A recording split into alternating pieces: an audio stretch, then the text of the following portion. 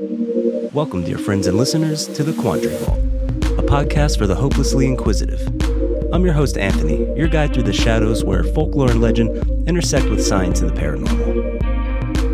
Perched ominously in the Nantahala National Forest, the Devil's Courthouse casts a shadow over the surrounding landscape. According to Cherokee legend, this foreboding rock was once the domain of a powerful mountain giant named Judakala. With slanted eyes and superhuman powers, Judakala held court in a cave beneath the massive rock, a place believed to be the entrance between the spirit world and the mortal realm. Let's step into the Quandary Vault and see what we can find.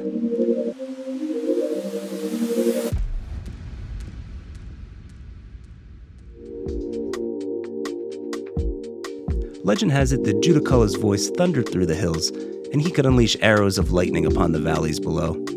As the master of all game animals, he played a pivotal role in the Cherokee spirituality, and his realm was respected and revered by the tribe. The legend takes a poignant turn when Judakala, smitten with a Cherokee bride, faced challenges from the bride's family. After a tragic incident involving the bride's brother and the breaking of a fast, Judakala punished the brother with a fatal bolt of lightning. Grieving and longing to return to her tribe, the bride sought a compromise. Judakala, refusing to part with his wife, struck a deal with the Cherokee. In this compromise, Judakala allowed brave and faithful tribesmen and women to enter the spirit world after death, creating a connection between the mortal and spiritual realms. Judakala left directions to those who honored him into the spirit world. According to Cherokee legend, Judakala used the cave within the massive protruding rock as a courtroom of sorts to dispense his divine justice, hence the name, the Devil's Courthouse. The gruesome judgments were said to be swift and merciless. The Cherokee also believed that the sinister, glowing eyes of Judakala could be seen from the dark cave on stormy nights, adding to the mystique and fear associated with the site.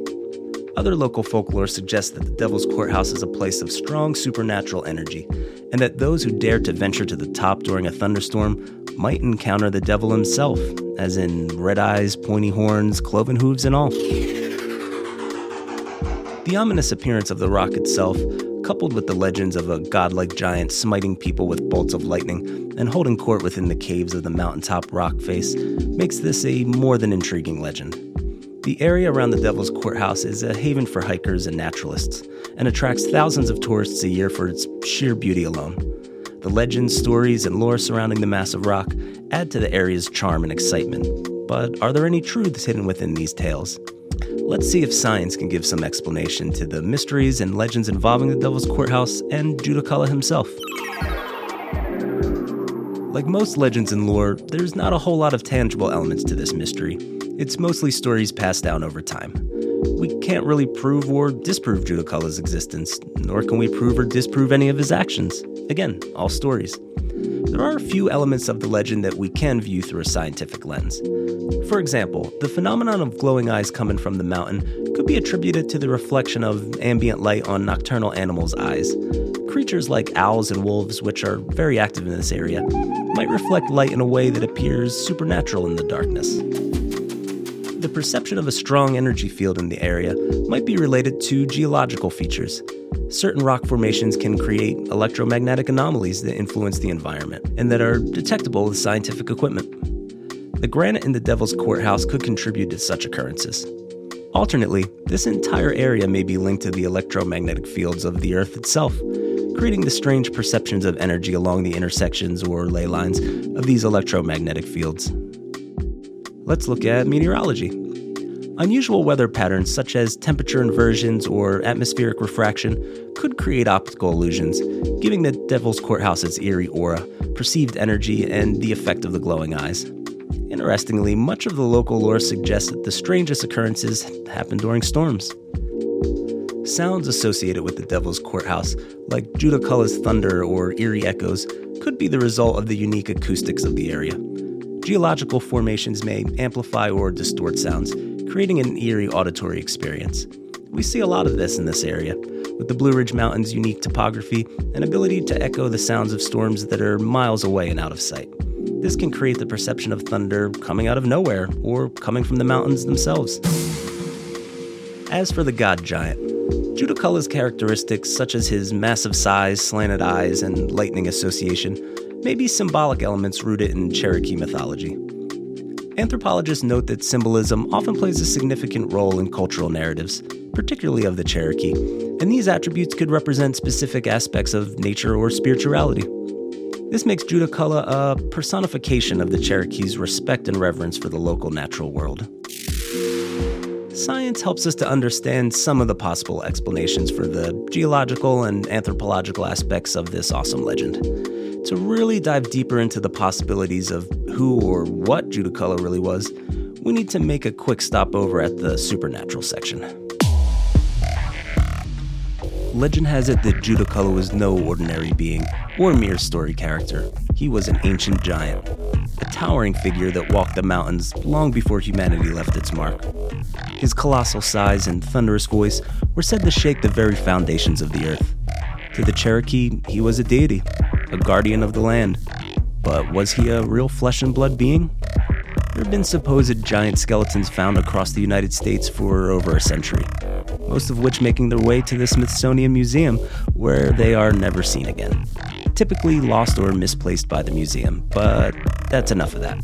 Covering the Smithsonian would need its own entire podcast series. Some theories take a slightly different turn, painting Judaculla not as just a giant, but also a denizen of the inner earth.